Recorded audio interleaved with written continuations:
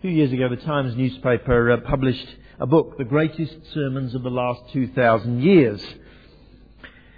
And one particularly surprising sermon made it into the book. I was surprised, not because the sermon was inconsequential. In fact, it stands out as one of the most influential sermons in the history of America, if not in the English-speaking world.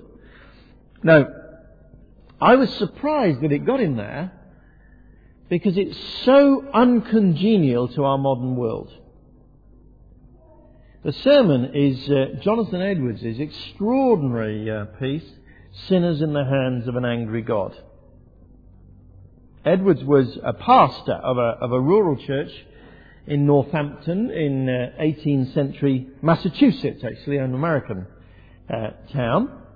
But Jonathan Edwards was an intellectual and spiritual giant. He was the first great philosopher of America, and some say still the greatest philosopher of America.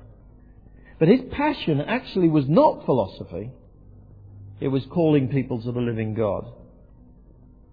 Now, Edwards lived through a time that has since been come to be described as the Great Awakening in America, in which whole communities were completely transformed.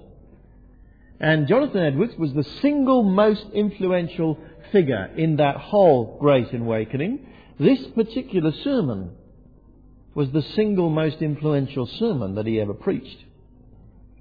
He preached it on various occasions. One famous occasion was in Enfield in Connecticut. An eyewitness recorded later that day that during the sermon there was a moaning and crying throughout ye whole house, so that ye minister was obliged to desist. It wasn't heckling, it was a profound conviction of sin, which later in the day led to deep and joyful conversions. He described those same people at the end of their time together. Oh, he said, ye cheerfulness and pleasantness of their countenances. That's very foreign to us. Not actually only the language, but the emotions. And when you read it, actually, the sermon itself. Again and again in his sermon, Edwards emphasizes the furious anger of God against sin and the precariousness of everyone's position until they repent. He describes them at one point as hanging between God's fingers like a spider over a pit. He accuses them of being 1,000 times more hateful to God than venomous serpents. It belongs to a bygone era. And the melodrama of Edwards' sermon perhaps was appropriate to his day, but not so appropriate today. But as I read that extraordinary sermon, I cannot help thinking we have lost something since those days. Something that is actually vital to biblical Christianity. We've lost the fear of God.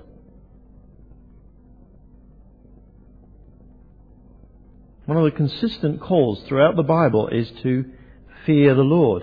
Not only actually in the Old Testament, but also in the New. When Jesus does his miracles, we find in the Gospels, we're repeatedly told people were afraid.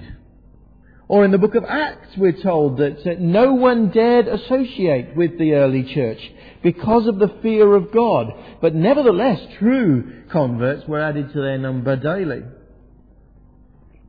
Actually, in every age, there is always a tendency to downplay and to minimize the awesomeness of God.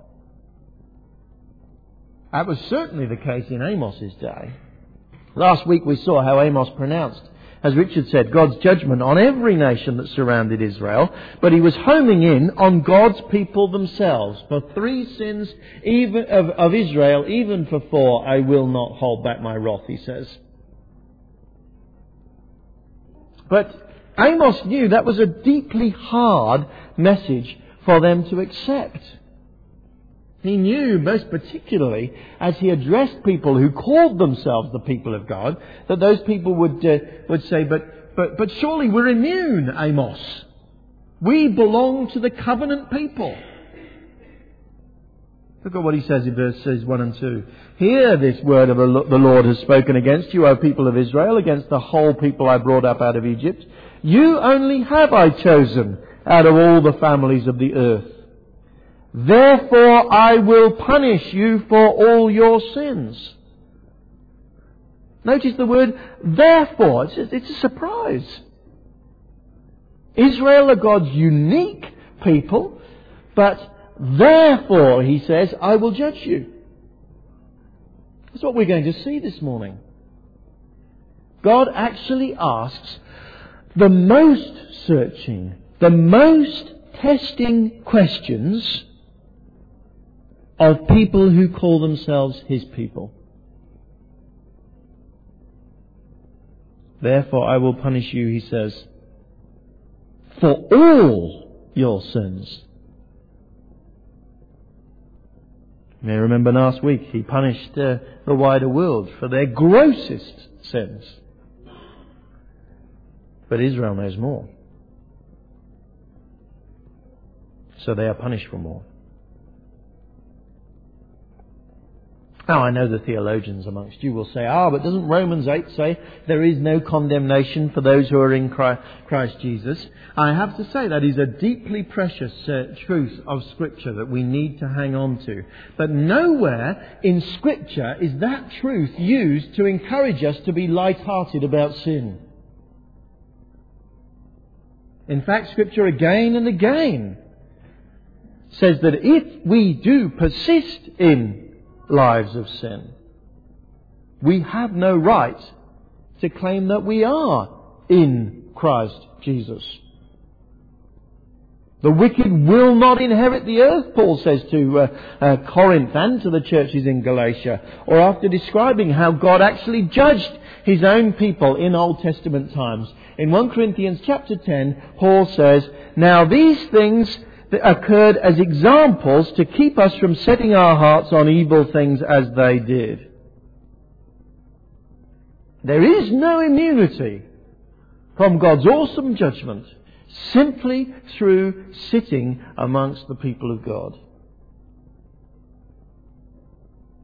We have no right to take the real warnings that God gives in Old Testament and New light-heartedly. Amos knows they will find it really hard to absorb. So he gives them a whole series of riddles. Verse 3, do two walk together unless they've agreed to do so? When you see two people walking down a road, how many of them have agreed to do that? He says, both of them, unless one of them is a stalker. Verse 4, does a lion roar in the thicket when he has no prey? Does he growl in his den when he's caught nothing? When a lion roars in the night, says Amos, why does he do it? He does it to make it plain to any others in that whole area that the game here are his. Let no other lion come near. When a lion growls in its den, why does it do it? It does it because it's got meat that it's protecting. It has killed. Verse 5. Does a bird fall into the trap on the ground where no snare has been set? Does a trap spring up from the earth when there is nothing to catch? Why does a bird fall? Because someone has snared it, he says. Why does a trap spring? Because something has sprung it, he says. Verse 6, when a trumpet sounds in a city, do not people tremble? What do sensible people do when they hear the alarm trumpet being sounded from the city walls? They fear.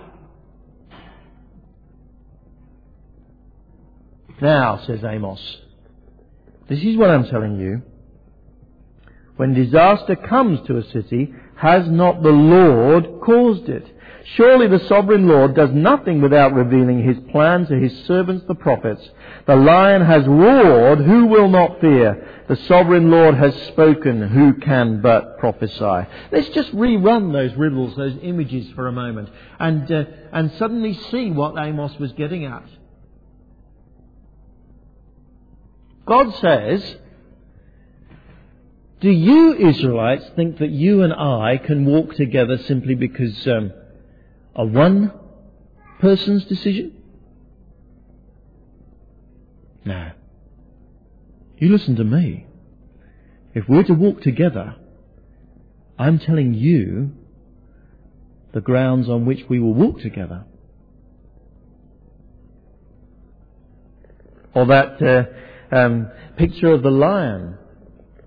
Do you think I, the lion, roar for nothing? Says God.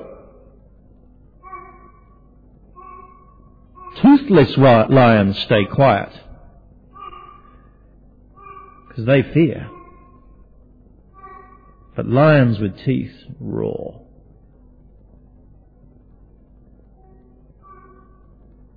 And Israel, do you think trouble comes upon you completely by accident, like a bird suddenly falling out of the sky for no reason? No, says God. You look for the cause. I trap. I snare. I judge, says the Lord. I am in control of everything that happens to you, good and bad. And he says, do you think that you alone in the city should not tremble when I sound the trumpet of warning?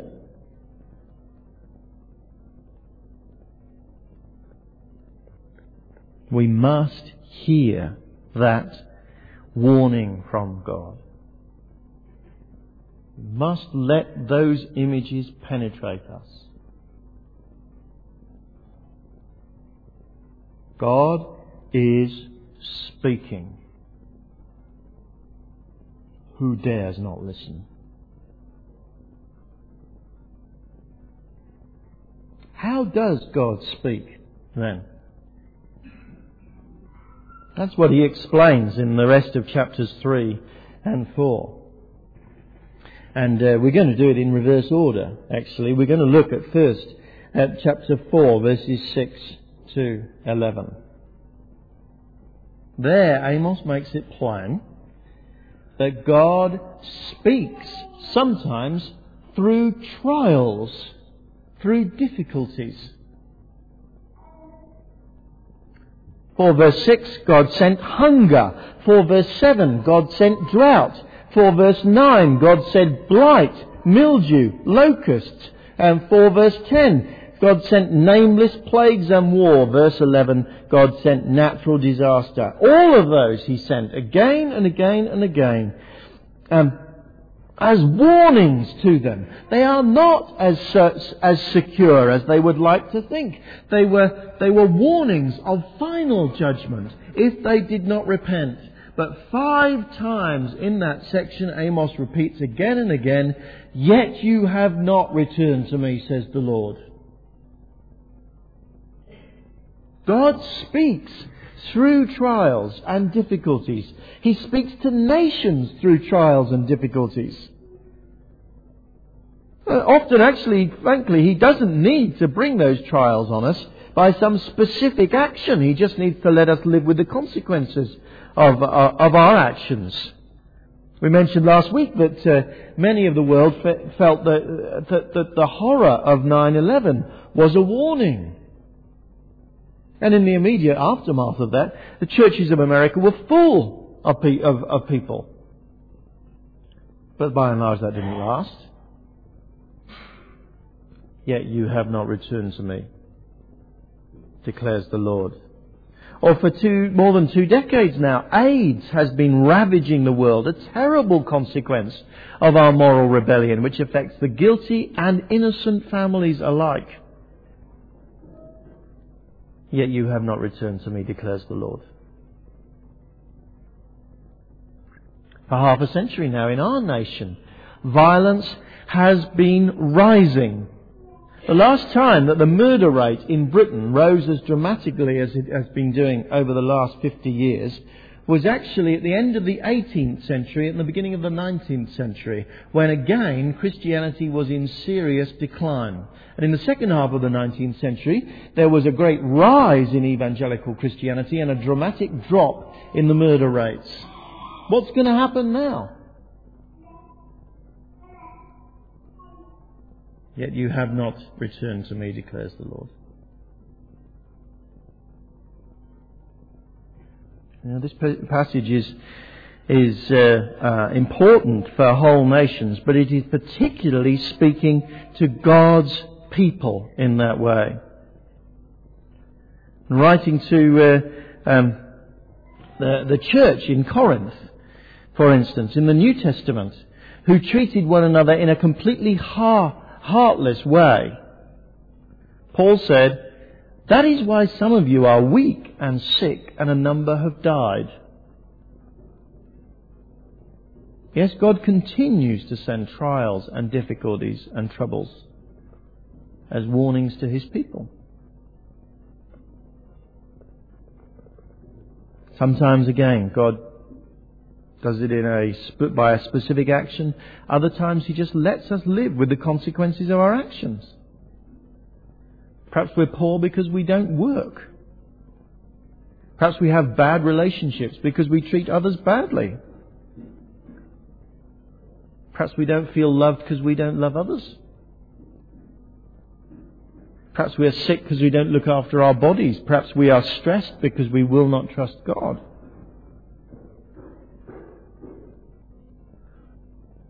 Of course, trials are not always warnings. Let's be very clearly about that. Sometimes they are just the product of a fallen world. Sometimes God allows things to happen even because He has confidence in us, and He knows that those trials will not break our faith, but will strengthen our faith. That's what He did for Job. But we must not dismiss this other strand that there is clearly in Scripture. They can function as warnings to us. When trouble comes our way, it is very important for us to examine ourselves before God, to confess our sins, to let whatever experience it is humble us and purify us. Whole churches sometimes, when they're hit by trouble, need to ask whether they are experiencing the discipline of God. A friend of mine is a pastor of a church which some years ago was riven with enormous problems, and eventually he concluded that the only solution was to call the whole church to public repentance, and they wrote out a covenant of confession before the Lord and commitment, and every church member signed that covenant. It's framed on a wall in that church. From that moment on, things looked up. It's a different church today. Do not underestimate the way that God can discipline us through trials. Proverbs actually says, "A fool spurns his father's disciplines."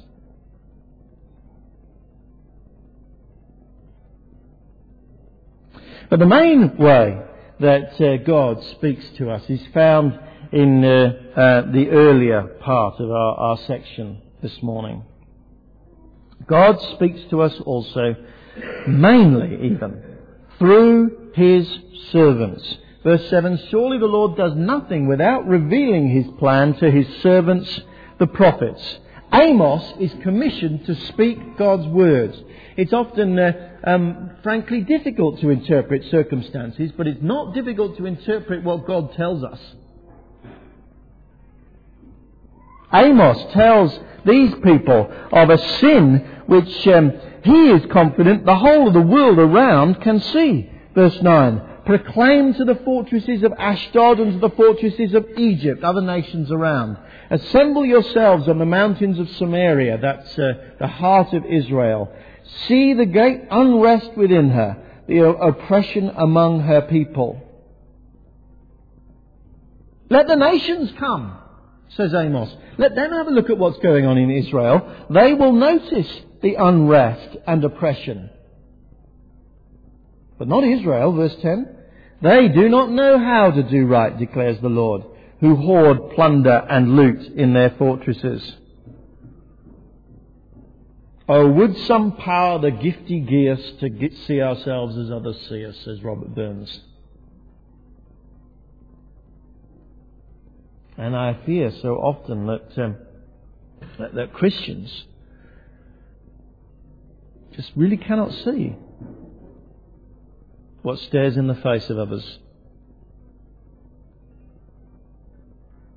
On the debate about homosexuality, for instance, we must certainly be clear that Scripture does not support homosexual behaviour, but neither does it support oppressing and being vindictive to minorities who are struggling. Some of the internal squabbles that God's church get into would shame the worst political party. Remember, the voters decisively voted the Tories out of office for just that reason. Would they vote for God's church? I've actually been rather troubled this week by the our lack of visible involvement in the Make Poverty History campaign. I haven't even got a white band myself. Troubled partly because of this passage, partly because I saw a big Make Poverty History banner stretched across a church building recently, and I thought to myself, what does the lack of a banner on our church say to the local community about our concern for the poor?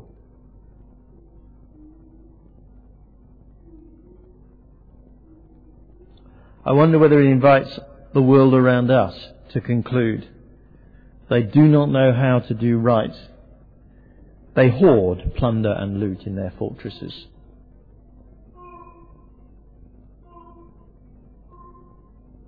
Amos speaks of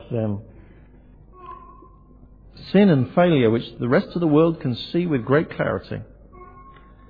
He speaks of judgment that God's people cannot avoid. Judgment on their corrupt religion, verse 14. On the day I punish Israel for her sins, I will destroy the altars of Bethel. The horns of the altar will be cut off and fall to the ground. Judgment on their fabulous wealth, verse 15. I will tear down the winter house along with the summer house. The houses adorned with ivory will be destroyed. The mansions will be demolished. Judgment on their ruthless self-indulgence. Hear this, chapter 4, verse 1. You cows of Bashan on Mount Samaria, you women who oppress the poor and crush the needy, and say to your husband, bring us some drinks. The sovereign Lord has sworn by his holiness. The time will surely come when you will be taken away with hooks, the last of you with fish hooks. You will go straight out through the breaks in the wall and you will be cast out. Of course, God's not against wealth. Wealth can be a great blessing. Of course, He's not actually against owning a summer house and a winter house if that is appropriate, or lovely ornamentation, or enjoying alcohol or religious ceremonies. But if there is no righteousness, if there is no true worship, if there is no fear of the Lord, they are all a stench to God.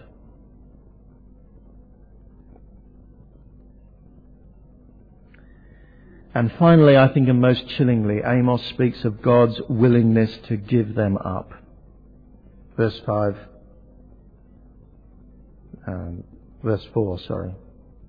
chapter 4.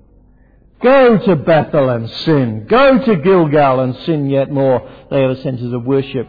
Bring your sacrifices every morning, your tithes every 3 years. Burn leavened bread as a thank offering. Brag about your free will offerings. Boast about them, you Israelites. This is what you love to do, declares the Lord. How many churches has He said that to? Get on with your false religion if that's what you want to do. Just don't expect me to be there. A friend of mine was searching for God, and a number of years ago, and repeatedly went with his little son to a church which frankly was dead.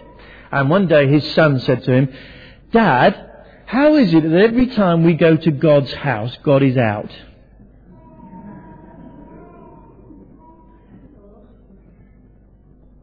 from the mouths of babes.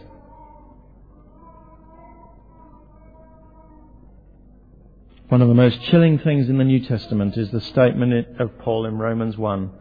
Therefore God gave them over to the sinful desires of their hearts. Oh yes, and that can include maintaining some form of religiosity too.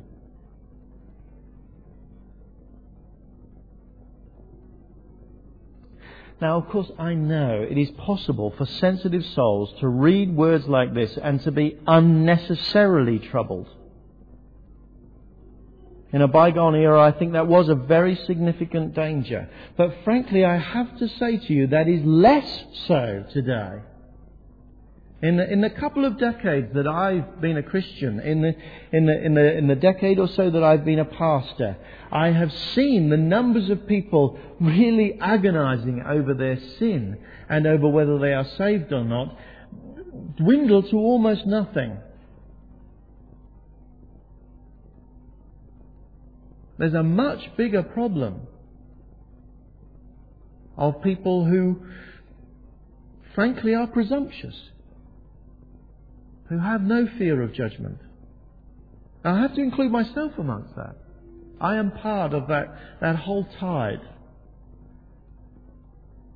that majors on the love of God and has so often, very little deep appreciation of the justice of God.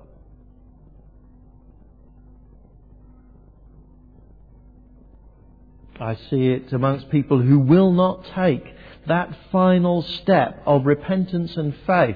Not because they're agonizing over whether God has really changed their heart or not, but actually, frankly, because they want to keep their options open in the long term.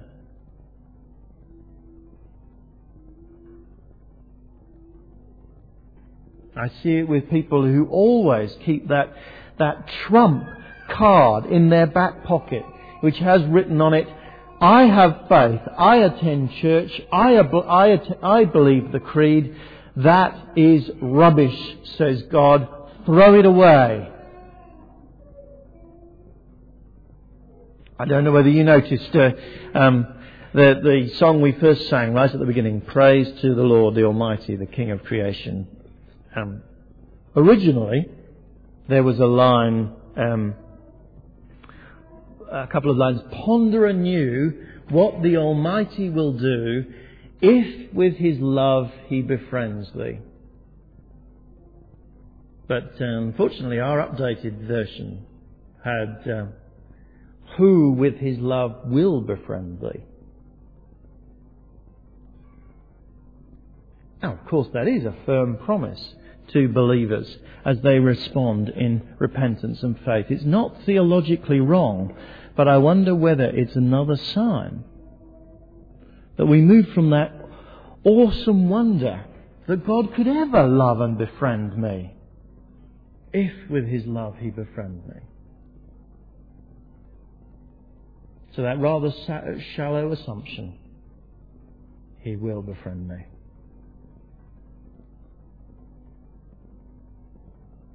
The sermon that Jonathan Edwards preached to that Enfield congregation was on Deuteronomy chapter 32 verse 35. A text again addressed to Israel. Their foot shall slide in due time. And make no mistake about it. God is in the business of making the feet of those who will not truly repent towards Him slide. I've seen it. I've seen it again and again. I think of someone who I was hearing about just yesterday, who was part of a house group that I led 15 years or so ago. I was always a little bit worried that he was a bit half-hearted. He always said the right answers, but I wondered how much heart there was. He's nowhere now. He doesn't belong to a church. His children are growing up disorderly. He swears at them.